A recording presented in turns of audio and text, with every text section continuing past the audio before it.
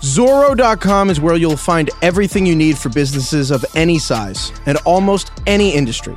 They have tools, equipment, and supplies for everything you need. Whether you need stuff for industries like electrical, plumbing, contracting, manufacturing, or more, Zorro's got it from brands you know and trust. And Zorro.com offers amazing customer service from real people based in the U.S. Visit Zorro.com/NFL. Zorro.com/NFL in all lowercase letters to sign up for Z-Mail and get 15% off your first order.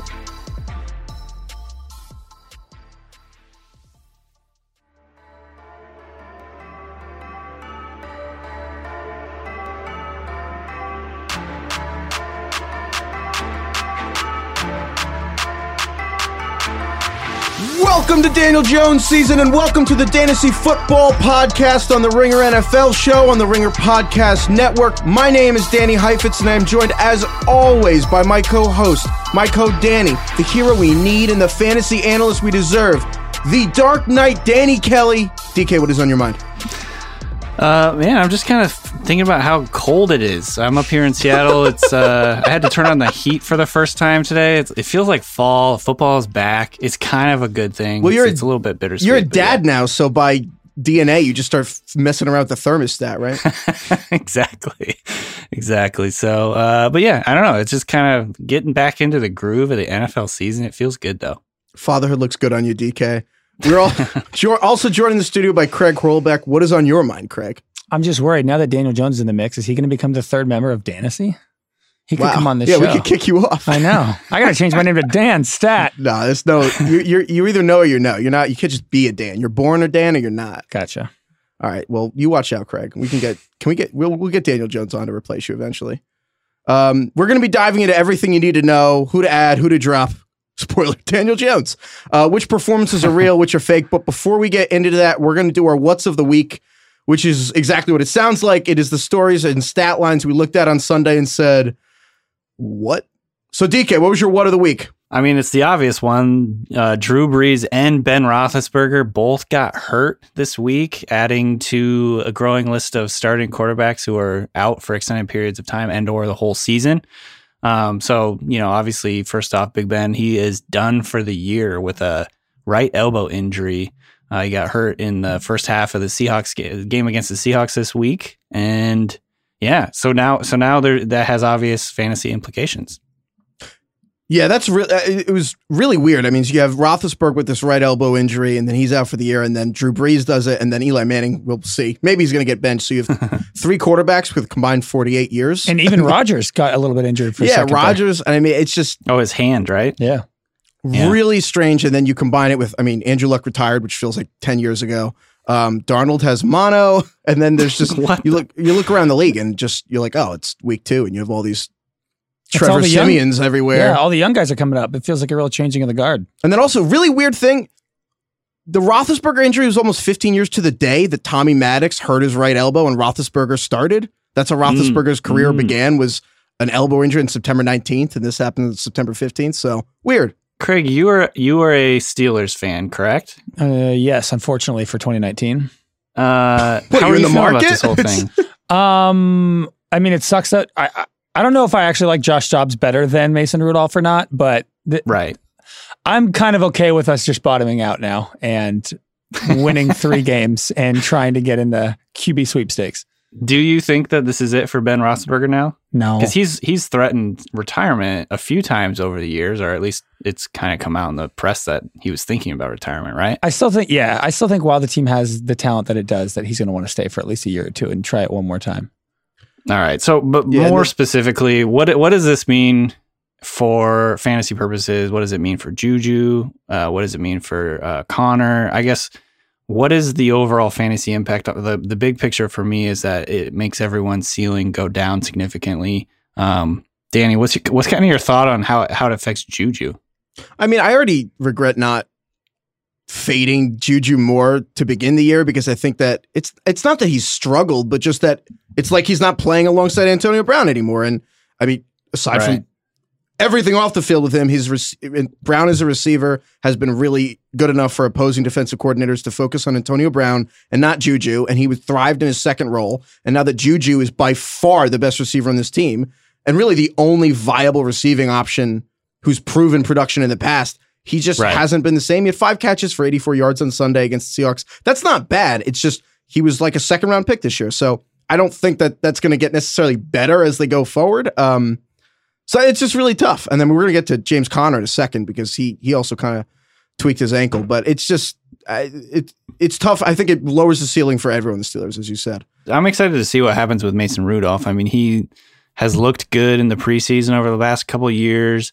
It changes the way that the Steelers offense runs, which could potentially actually benefit Juju. We'll see. When you see runs, you mean metaphorically running as it operates or literally running? Yeah, operates. So across the NFL, I think this is a very fascinating sort of thing.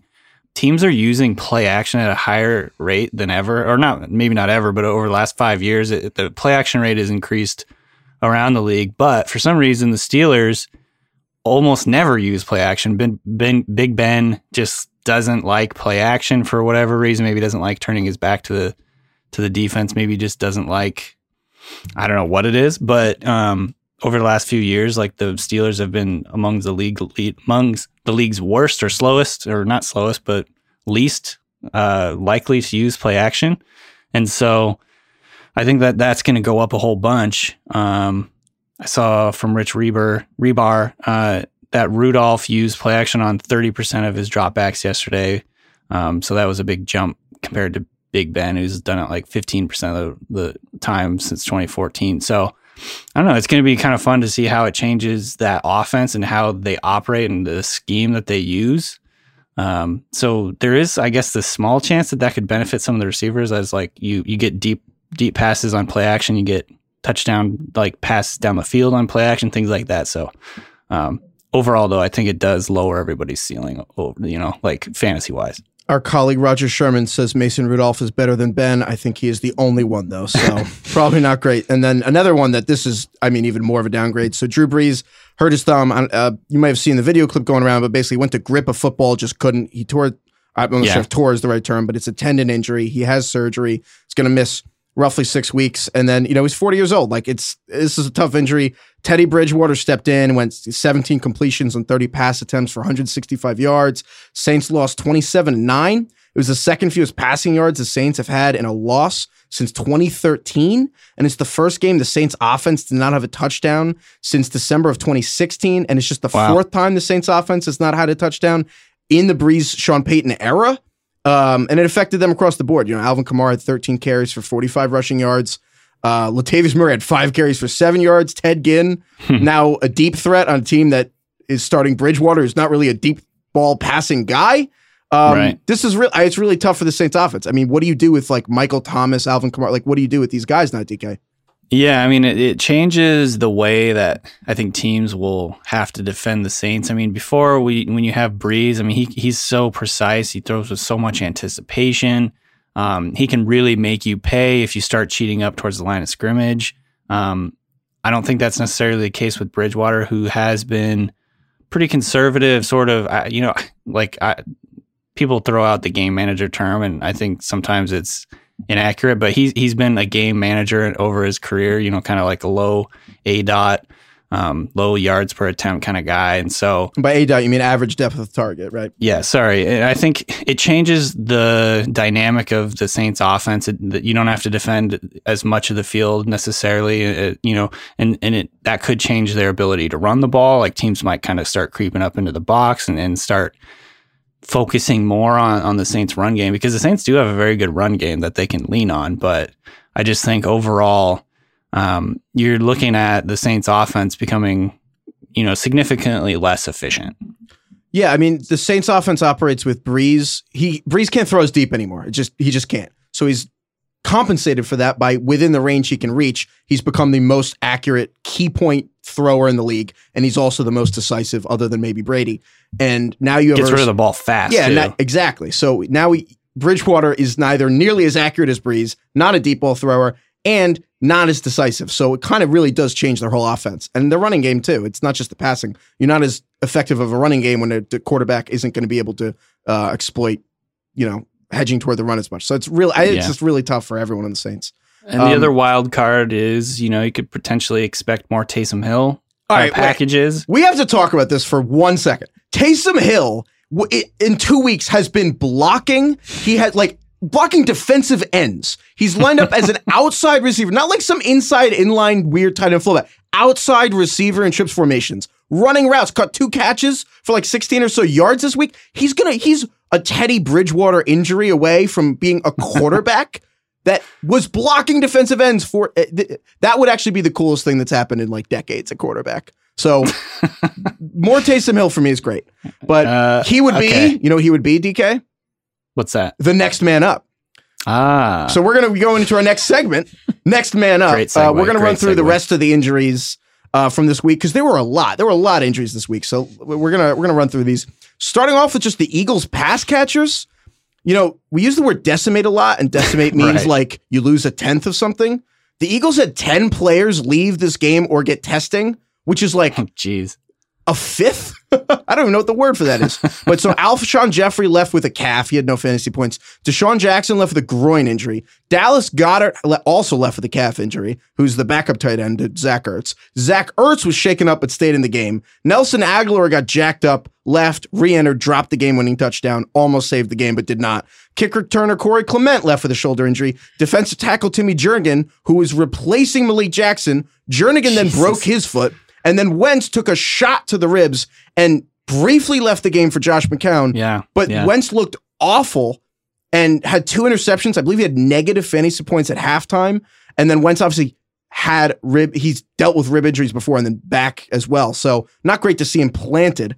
So Dika, how does this, the Eagles pass catching went from maybe the deepest group in football to suddenly the thinnest with Mac Hollins and J.J. Arcega-Whiteside, who's a rookie, just getting playing time. So it boosts Zach Ertz, but what do you see happening here if Jackson and or Alshon miss extended time? And we don't know the extent of how long they're going to miss as of right now. Yeah, I think, like you said, the first and foremost, Ertz, I guess, becomes the primary target in that group. And he had 16 targets last week or on Sunday night, and then that was the most among any pass catcher in the NFL pending Monday Night Football. So that kind of tells you exactly how the offense is going to run if those guys end up staying out. I think, there's a chance that guys like Mac Hollins and J.J. Arcega-Whiteside end up getting more playing time. Arcega-Whiteside actually did play a significant chunk of time in the game. Didn't get many looks, but I think that could change, as time goes on. And then, of course, Aguilar, if he ends up playing and stays in there, he's another guy that's just going to get a lot of targets because they just don't really have anyone else. So, yeah, it's going to be interesting to see. I'm guessing those guys probably won't miss a ton of time, but it's definitely a situation to monitor. Yeah, it's important to note that Ertz had so many catches last year. He was second in the league in catches with 116, second only to Michael Thomas, ahead of DeAndre Hopkins, and that was part because Alshon Jeffrey missed time in the beginning of the year. So this is suddenly he's in the same position or similar. Another person got dinged up, probably the biggest name of the week, James Conner on the Steelers, who we mentioned earlier, but Conner exited with a knee injury. Mike Tomlin didn't share a ton. We don't know how severe it is right now, but ESPN's Jeremy Fowler reported that multiple teammates believe it's not that serious of an injury. His backup, Jalen Samuels, he only had 3 rushes for 18 yards, 1 catch for 13 yards, and he almost had a really cool acrobatic touchdown, but he caught it out of bounds. And then Conner had 21 carries for 54 yards, a touchdown, and then Conner had 7 catches for 56 yards. Those are through 2 games. Not a great season for Conner so far, but not great for any Steelers so far. No, James Conner also just said on the radio show, 937 The Fan, that he's confident he's going to play Sunday and there are no tears or anything significant with his knee. Okay, and he did have that ankle injury that sapped him through kind of the end of last year as well. So for fantasy purposes, it's just kind of a worst case scenario because he's going to play, but he's probably not going to be 100%. There's now no Ben Roethlisberger, and Jalen Samuels is probably going to eat into his time a little bit more. Yeah, so the offense is bad, and Conner's So hurt. I would view James Conner as like a low-end RB2 this week. If you have a really deep team, you could bench James Conner, and I wouldn't lose my mind. No, I wouldn't either. I think you should treat him as kind of like a flex. Yeah, unless you're really thin at running back. Especially because when you have 2 variables, you don't know how good the offense is. and you don't know how healthy he is, that's really tough, especially because they also have Benny Snell. Who got one snap last week. One snap, but we don't know how that changes with Connor's health. So you have to assume that they're going to try to keep If you don't have Jalen Connor already, make sure you add him. Yeah, add Jalen Samuels, definitely, especially if you have James Conner. Another person you should add, Cardinals running back David Johnson. He injured his left wrist. Man, what's up with that guy and wrist injuries? It's the same wrist. I think it was the so it's same just one one, wrist yeah. injury. Damn. Well, maybe but he he was hurt. fine though. He re-entered the game, so that's he promising. re-entered the game. Yeah, it's the same wrist he fractured week 1 of 2017. But Johnson hasn't been great even when he's been healthy. He had 7 carries, 14 rushing yards, a touchdown. He had 1 catch for no yards. Backup Chase Edmonds only had 1 carry for like 2 yards and 2 catches for 15 yards. But if Johnson does miss any time, Chase Edmonds would be definitely the person who gets most of those snaps in Arizona. But DK, how valuable are the running back snaps in Arizona right now, considering their defense is so bad? They're never running to begin with. I mean, it hasn't started out well, certainly, for people that took David Johnson in the first round. I mean, the problem is, so they're definitely using him in the passing game, but it's not to the extent that I think people were hoping, at least yet. And the game script, I think, for the Cardinals is probably going to dictate, it's going to be shootouts and or they're going to be coming from behind a lot just because their defense is not very good. And so far, they've been spreading the field, doing a lot of 4 receiver stuff, passing a ton. And that just hasn't, and they haven't, when they have run the ball, they have not run it effectively. So overall, I think, right now, David Johnson just has underperformed based on his ADP. And it's a little bit worrisome going forward, whether that will change, even though he is being deployed as a receiver, like a significant amount, but there's just a lot of, I guess, mouths to feed in that offense with them running so many 4 receiver sets and all that. So, it's a little worrisome. And also, Cliff Kingsbury's offense is called the air raid. It's not called the ground raid. It's going to be a little limited for David Johnson. So, very well done, sir. So, moving on, would you rather have David Johnson or James Conner moving forward? That's a good question. If Conner comes back, probably still Conner, but I just don't think David Johnson's going to be used at all like we were hoping he would. Maybe that changes. DK? Yeah, I think I lean Conner still. But I mean, it's close. They're both, I guess, just kind of like. I think I'm leaning David Johnson. I guess Conner. Johnson, because I guess Connor's knee injury, it's still so murky, and I guess that could easily become more of a committee, which the Steelers have been loath to do for like 5 years. I think the Cardinals' offense is going to be trending up. That's the thing. I think they can only get better, and I think Conner can kind of only get worse. I mean, let's be honest. I think that Kyler Murray passed a pretty big test on Sunday, playing really well, or at least pretty well against a very good defense. They were in that game. I think he's definitely shown signs of positive steps. It's only his second game in the pros, obviously, but yeah, I think actually I'm changing my answer to Johnson just because I think that the Cardinals offense is definitely trending up, and I think it's going to get better as the year goes on. And I think David Johnson's just more talented than James Conner. That's fair. Definitely too, more talented and probably healthier. So that's about it. But another offense trending up. Kansas City Chiefs. Pretty good, turns out. Trending not up, too bad. Yes. Lots of passing, but not so much running. Their 2 top running backs, so Damian Williams and LaShawn McCoy, both left this game with injury. Williams left first. He had a knee contusion, and LaShawn McCoy then had an ankle injury. So Darwin Thompson, who's the third string guy, was finished the game out. McCoy had 11 carries for 23 rushing yards.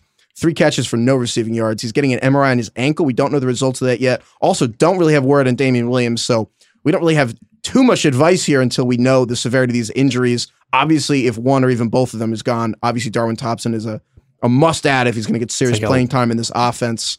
Yeah, I mean, this early when we don't know what's going on, obviously we're recording on Monday afternoon.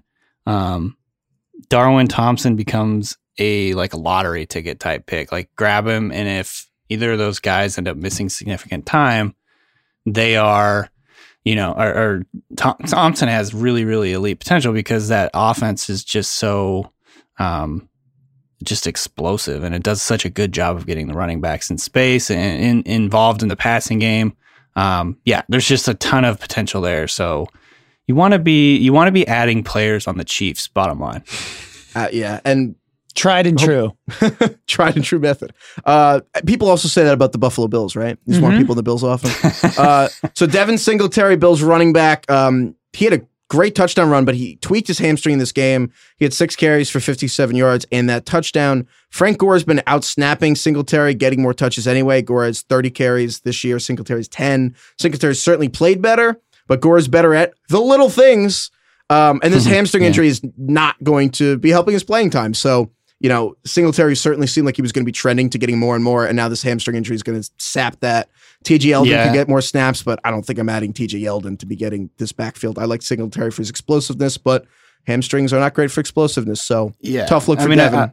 I like Singletary, and I'm holding on to him for the year, but this makes him a lot less trustworthy. It's just now. Yeah, I'm not playing him until he has a good game again, because a hamstring injury for a guy that's explosive is really tough.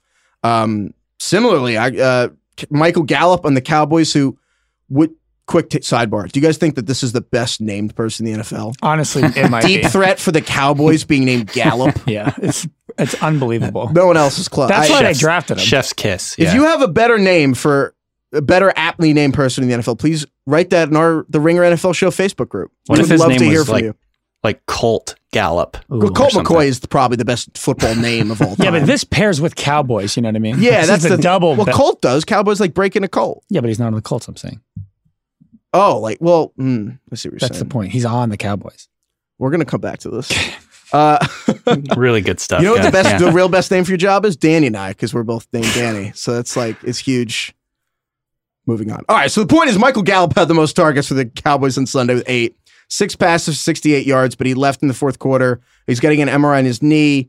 He had the MRI on his knee. He's now going to have arthroscopic surgery to trim his meniscus, which I'm not even sure what that means. I don't know. That sounds like branding for surgery. Trim the meniscus. I don't know. But anyway, he's out for 2 to 4 weeks. No structural damage. Players do come back from arthroscopic surgery much quicker than it sounds.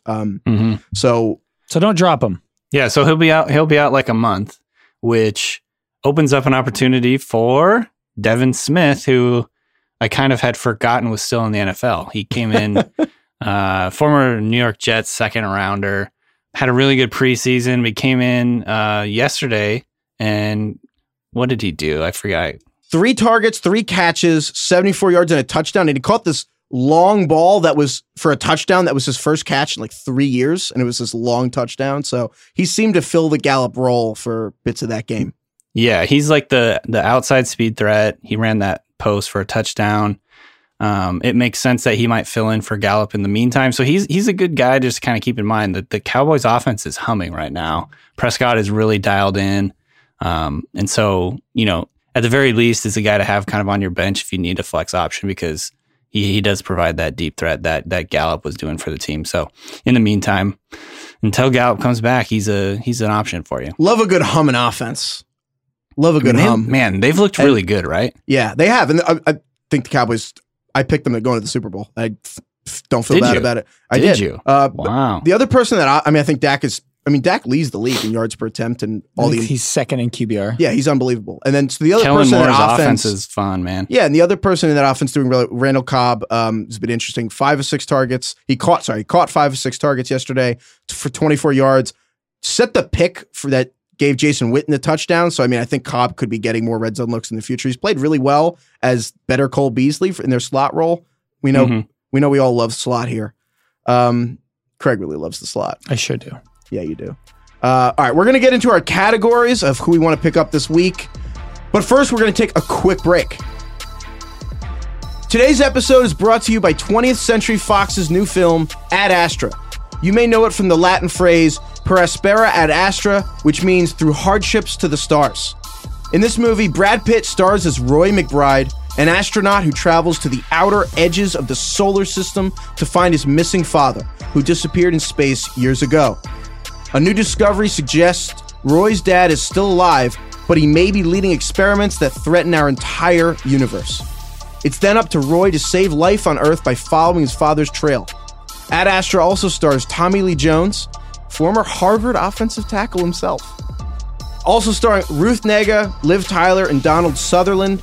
Ad Astra was directed by James Gray with cinematographer Hoyte van Hoytema, who previously made Dunkirk and Interstellar. I was thrilled when I realized that they were going to be advertising this today. I was more excited about the trailer for Ad Astra than any movie in 2019. because the trailer has this line where they're just kind of explaining that there's stuff on Mars, and they're like, exploration's not always a noble venture. And I'm like, oh, they're right. Crazy. Oh my God. Colonization in space. Nuts. Ad Astra hits theaters September 20th. All right, while we're here, Pepsi takes all NFL celebrations to the next level. Whether it's a Hail Mary touchdown, a defensive stop on the goal line, or a Super Bowl win, when it is time to celebrate, it is time to crack open a Pepsi. I'm a Giants fan, and there's not much celebrations going on right now, but when I was a young Giants fan growing up in New York, I regularly grabbed for a Pepsi to celebrate every Giants win. When my man Michael Strahan broke the sack record, took down a Pepsi.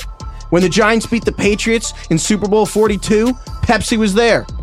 They also did it again in Super Bowl 46.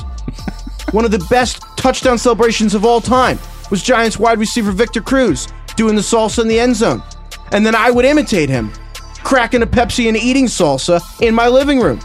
Pepsi was my celebration drink when we drafted Eli Manning, and it will be my celebration drink when we bench Eli Manning and play Daniel Jones. It's coming. We'll also crack a Pepsi in celebration when the Giants pass on Tua Tagovailoa and keep Daniel Jones in next year's draft. Pepsi, the official sponsor of the NFL, reminds you to always be celebrating. All right, let's move on before we focus on Daniel Jones anymore. We still have a lot of Daniel Jones coming up, so don't worry. Let's get into our categories. First up, we've got deceiving yards. These are fool's gold. Guys who had big days that some of us are buying, some of us are not. Some divisive people here. Like, I don't know, John Ross. So let's get into deceiving. Or actually, Craig, you want to do a little big picture? It's only 2 weeks, so it's kind of like a small, slightly bigger picture. Yes. Before we get into the week 2 deceivers, I'd like to take just a quick second to talk about the season-long deceivers. The 2 week long deceivers. Yeah, I just want to read the guys topping the charts at their each individual position through 2 weeks. QB1, Lamar Jackson. RB1, Austin Eckler. Wide receiver 1, John Ross, and tight end 1, Mark Andrews. So, 1, literally 0 people predicted this. Maybe Lamar Jackson. Maybe. Who do we believe, and who are we deceived by amongst those RB1s? Well, first off, in the words of David Shoemaker, our beloved Ringer colleague, I'm going to just say, not to toot our own horn, but toot toot. DK was all about Mark Andrews in the preseason. And Jackson. And Lamar Jackson was my guy. Literally on the segment, my guy. And you all know my love about John Ross. Yeah. I'm kidding. Yeah, no. I was just weird way to pronounce Tyler Eifert. The old memory on that. So, I could not remember that. So this is a perfect way to talk about John Ross, the one we are most deceived by. So probably. I am deceived by John Ross. I'm literally selling John Ross like I'm trade if you have him in any leagues. So I had him on this last week because his 2 touchdowns in week 1 were a flea flicker and then a whiffed interception. And then this week, he had 4 catches for 112 yards and a score. But more than half of those yards came on a 66-yard touchdown that was with 51 seconds in the game. They were down 31 points. Yeah, but... And then he had a 3-catch day for 46 yards that then turned into 112 yards and a touchdown. I admit... Is this what you're going to say? The targets are real. He's getting more targets. He's a real NFL receiver. This is a case study in why you do not give up on someone after 2 years in the NFL, especially if they're a receiver. But he is not the number 1 wide receiver. He's not even a number 1 wide receiver. He's like, I believe that he may be a decent wide receiver 2 right now, but if anyone in your league believes that he's like a top 10 receiver for the rest of the season, I'm selling him in a heartbeat. Top 20 even. I would sell him for that price because I think that's his ceiling, not where he ends up. I don't understand the garbage time point when people make fantasy arguments using that in their argument, because garbage time is still a part of the football game. And it's like Blake Bortles was the QB2 in 2015, all in garbage time for the whole season. It doesn't matter. If you score the points, points it matters. Count, yes, it's the same thing as a tight game. Yeah, but the goal in garbage time is to just not give up big plays, and the Niners just can't tackle. I understand Ross's speed. The whole point is he's going to be able to break things, but I think my point is he's still a boom or bust player. And there hasn't been the bust yet. That's all. I'm not disregarding anything that's happened here. I'm not disregarding that Zach Taylor running the Bengals offense after, Marvin Lewis took over before the Iraq War started. So, a lot's changed. Mm-hmm. And, there was a lot to be modernized about the Bengals offense. But, having said that, I do not think that we should just erase the first 2 years where John Ross can just not show up sometimes. And I think that if someone's like, oh, wow, someone who's like obsessed with 40-yard dash times in your league wants to get in on him. I mean, Ben Glicksman here at the Ringer, obsessed with John Ross. You should, if your league has a Ben Glicksman, trade him to John Ross. Or sorry, trade John Ross to Ben. If you're gonna get a treasure trove for him, especially considering AJ Green is gonna be back at some point, go for it. But yeah, I mean, I'm hanging on to Ross just because I think there's probably going to be a lot of garbage time for the Bengals this year. And I think he's like 12th or 13th in air yards so far this season. I mean, they're airing it out to him. I don't know. I definitely think if you can get like a crazy amount for him, go for it. But I do think he's here to stay as a fantasy factor. I have no problem keep flexing him if you still have him. I'm just like, there will be bust weeks. This is not the new normal. That's all I'm saying. Fair enough. Moving another person who this is a real worthy conversation for Deceiving Yards. Demarcus Robinson on the Chiefs. It was no surprise the Chiefs beat the Raiders last week. I mean, the Chiefs are the Chiefs, and then the Raiders gave up the most points. Demarcus Robinson, 6 targets, 6 catches, 172 yards, and 2 touchdowns. Sure. What do we make of that? No idea. I think we all a little bit thought it was going to be McCole Hardman, who also received 6 targets and had a 72-yard touchdown called back. Brutal. I know, and he looked great too, but it kind of feels like anybody in this offense can hit at any moment. I almost believe that you can start Robinson, Kelsey, Hardman, Watkins. You should start all of them every week. I kind of think that until Tyreek Hill comes back. I'm buying this Chiefs offense, man. Watkins played 92% of snaps. Robinson played 91%. Kelsey 85%. Hardman 73%. Like they're all playing the whole game. We were going to talk about this later. I think we should just do it now. DK, sure. Do you think that the Chiefs offense is so? The whole conversation around Mahomes and the Chiefs offense coming to the season was Mahomes was historically great. The Chiefs offense was historically great, and history says historically great offenses drop from best among all teams ever to merely among the best in the league the following season. And that the Chiefs would still be an elite team, but not like 50 passing touchdowns, maybe like 38 for Mahomes this year.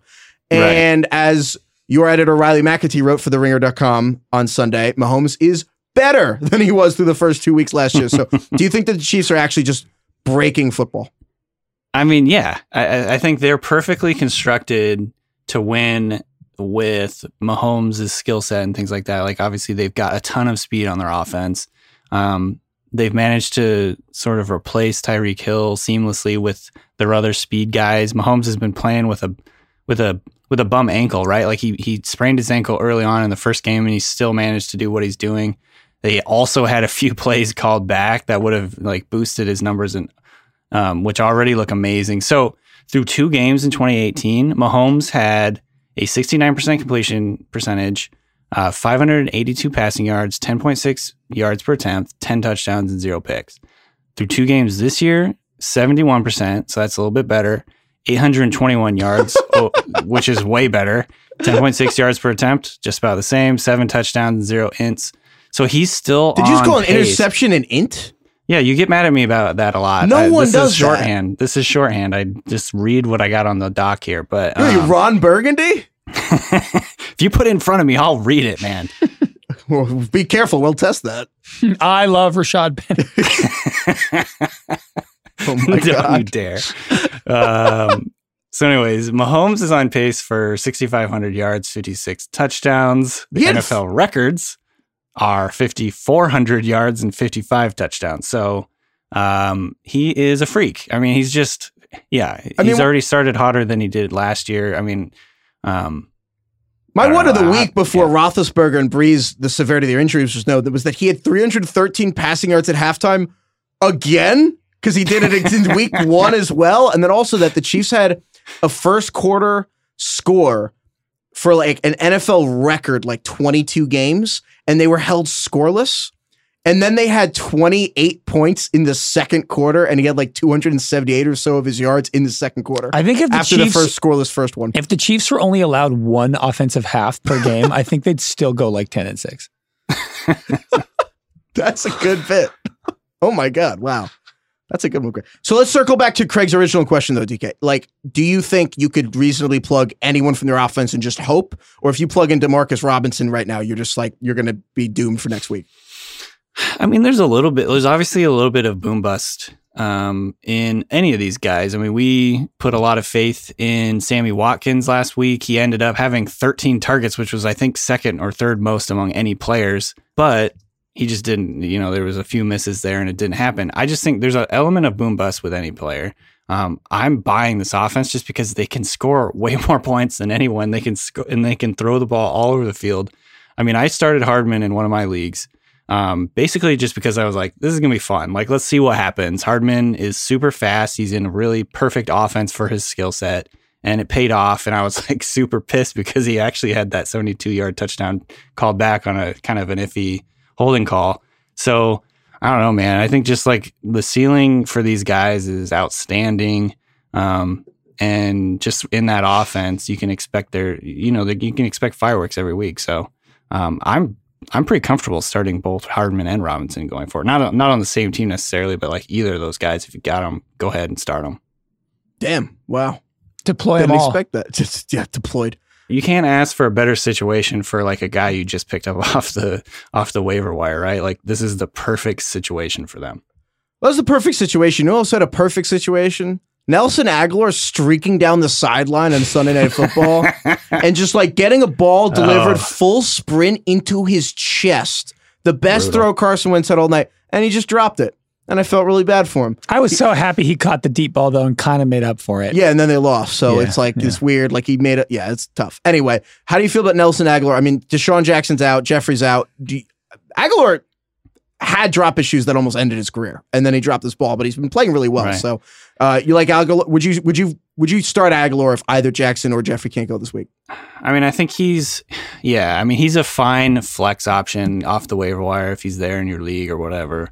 I don't feel super confident about it just because there's so many mouths to feed in that offense, and Ertz is like the guy that's going to get like the most focus from Wentz in that offense. And I also kind of like J.J. Arcega-Whiteside, but to potentially kind of fill some of those opportunities going forward if Jackson and Jeffrey were to miss time. So I don't love it, but you could find worse situations. Don't believe there are worse situations. Speaking of worse situations, let's go to the guy you're not supposed to worry about. You know what's a worse situation, DK? The New York Football Giants. So we don't have to dwell on this too long. Lord knows I don't want to dwell on this too long. But basically, Eli Manning was abysmal, and there's no shame in getting carved up by Josh Allen, but there is shame in how poorly Eli Manning played. Pat Shurmur asked on Monday about benching Manning for Daniel Jones, and Pat Shurmur said, quote, "He's been our starter to this point. I'm not ready to talk about that." Giants fans are ready to talk about that. They should play Daniel Jones. Giants are 0-2. 90% of 0-2 teams don't make the playoffs. This team has nothing going on. I think Daniel Jones plays sooner rather than later. I actually think it's bad news for Saquon Barkley. I mean, Saquon Barkley had like ripped off a 50-yard run, did very little after it. I mean, I think it's bad for everyone in this offense, but it's going to happen sooner than later. I think I'm interested also to see how it happens to Evan Engram, but I think all the New York Giants, if you have any Giant stock, I wouldn't be shocked if I would love for Daniel Jones to be good, but I have a little hope, and I think it happens within 3 weeks. I'm rooting for Jones to start. I think it's going to be fun. I mean, like, I was really low on him in the pre-draft process, like a lot of people. But he kind of won me over in the preseason. I mean, he just looked confident and poised and, competent, which you can't say the same necessarily about Eli Manning anymore. I just think it gives him a chance to actually be interesting. He's also like way more athletic than I think people give him credit for. He was a really good runner at Duke. He gives them sort of this poor man's Josh Allen ability to scramble and things like that. I think it would just make them way more interesting, way more fun. I do think it could improve honestly some of the guys around him. Pretty impressive for Josh Allen to already have a poor man's version of him. You would have never thought that would happen. He's the rich man's version of Josh Allen because he has paid more money because he was drafted higher in the draft, so he has more money than Josh Allen. Get out of here. Anyways, I'm just rooting for it. Ever since they booed him at Yankee Stadium, I'm like, okay, I kind of hope he does well now. You know what? I said I wouldn't dwell, but here we are dwelling. The Giants play Bucks, Washington, Vikings, Patriots, Cardinals. It would be absolute malpractice if the Giants gave his first start against the Vikings or the Patriots. Sounds like they'll do that. Yeah, so maybe that's when it'll happen. So they kind of either have to get him in the next 2 weeks. Malpractice? What? But basically, it's like they have to start him in the next 2 weeks, wait a month, and then play him against the Cardinals October 20th. But you're right. They'll probably just throw him to the Wolves against Mike Zimmer's double A-gap blitz defense, followed by Bill Belichick looking as like destroying like the only thing that's ever taken anything from him, which is the New York Giants. But my God. What if he just destroys Daniel Jones' confidence forever? What if Bill Belichick is so mad, like he wants this Patriots team to go 15-1 instead of 16-0. So he throws a game with Daniel Jones as the Giants quarterback to make him look really good and be like, and end Eli Manning's career because he's so mad at Eli Manning.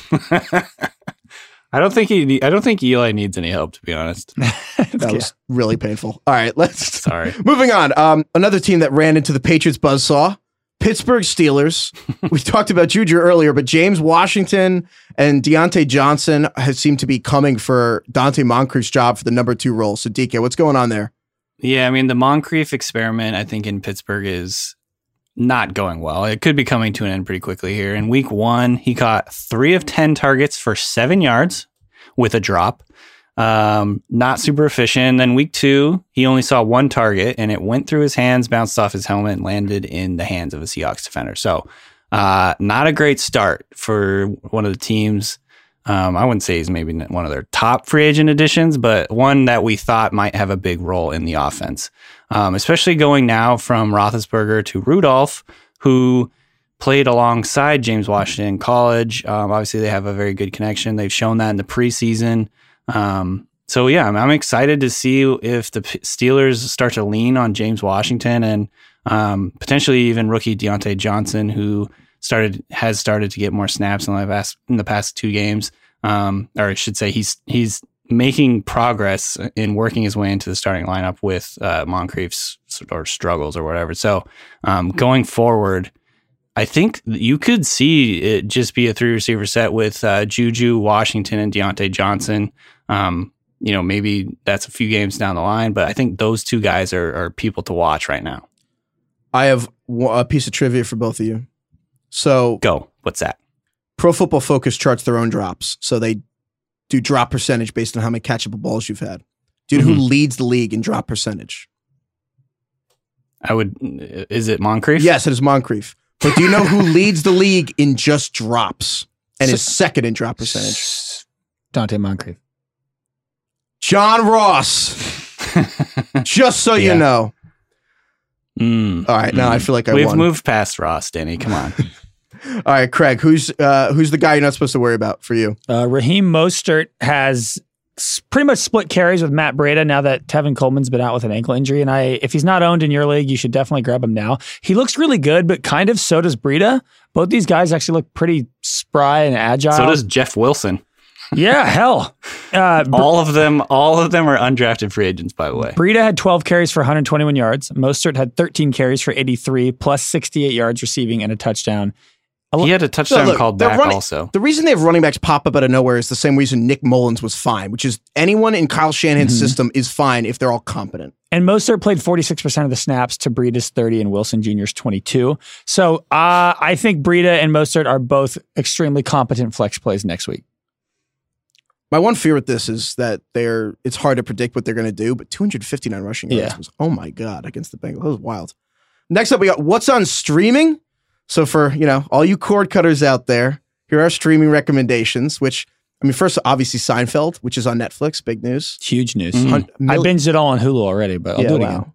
So you're gonna switch from Hulu to Netflix now? I got them both. Wow, look at you. Craig rolling in the dough. DK, who's your stream for this week?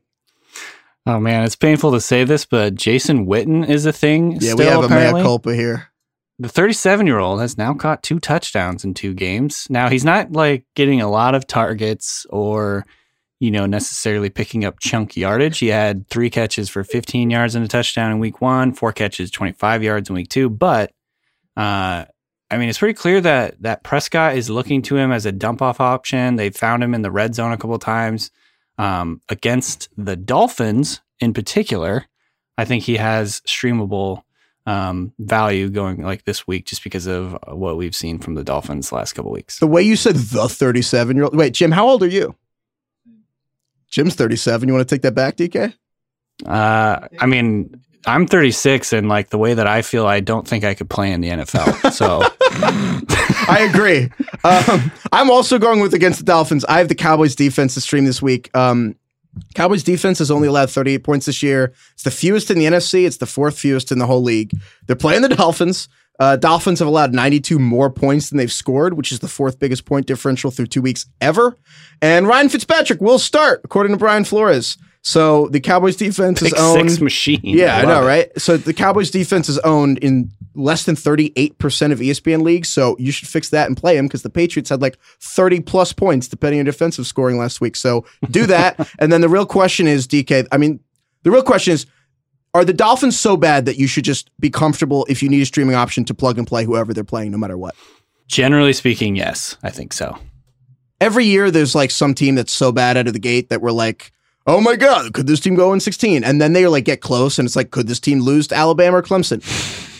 Talent-wise, this is the closest we've come to a truly not NFL team. They wouldn't actually lose to a college and they're team. getting rid of every player every week. That's the thing is the players want off already. There's not resilience. They're like, this is actually why you can't take in the NFL. Minka Fitzpatrick, they're just This is why you can't tank, is because the players want off already. It's wild. So yeah, I'm totally down to stream anyone against the Dolphins. That's you basically when in doubt. It's more than a tiebreaker. I would target it every week. Unbelievable. I mean, holy cow! It's just both of their quarterbacks, whether it's Fitzpatrick or Josh Rosen. I mean, both of those guys are just interception machines. They've already given up more than 1,000 yards. That's wild. All right, DK, we're gonna wrap this up. Hot take of the week. Let's take us out. Actually, no, Craig, you start. Hot take of the week. All right. My hot take of the week. We all remember Melvin Gordon, right? Whatever. Until Melvin Gordon returns, Austin Eckler will be the overall running back 1 in the National Football League. Did you just see that he was the number 1 through 2 weeks and you're like, oh yeah, this will be my hot take of the week? Actually, no. I did that and then looked him up and went, holy hell, he's the number 1 overall running back? I got to see who the other ones are. And it was all random people. And I was like, this is worth mentioning. And that's how my brain works. Wow. I'm always down for insight into how your brain works. So just wait, week 9, Melvin Gordon will come back. Austin Eckler's going to be number 1. Well, you know what? Eckler's awesome. He's such an explosive pass catcher. He leads running backs in touchdowns, receptions, and receiving yards. Yeah. Is that good? It's pretty good. Decent. My hot take of the week, it's not even a hot take anymore because Cowboys are going to be in the Super Bowl, man. Wow. Cowboys the best team in football.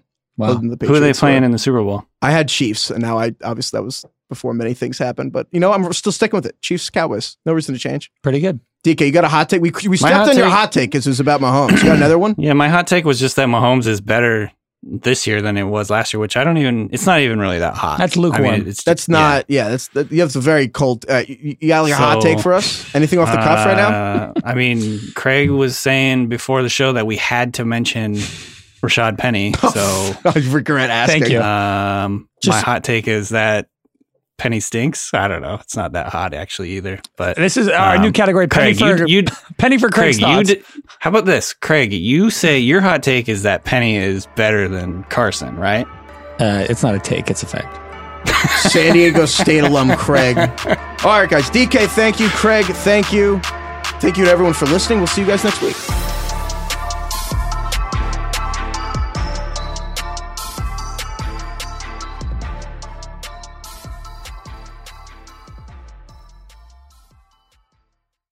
Pepsi takes all NFL celebrations to the next level. Whether it's a Hail Mary touchdown, a defensive stop on the goal line, or a Super Bowl win, when it's time to celebrate, it's time to crack open a Pepsi. I cannot wait to crack open a Pepsi when Daniel Jones leads the Giants to a stunning, thrilling comeback win over the New England Patriots later this season. That will taste delicious.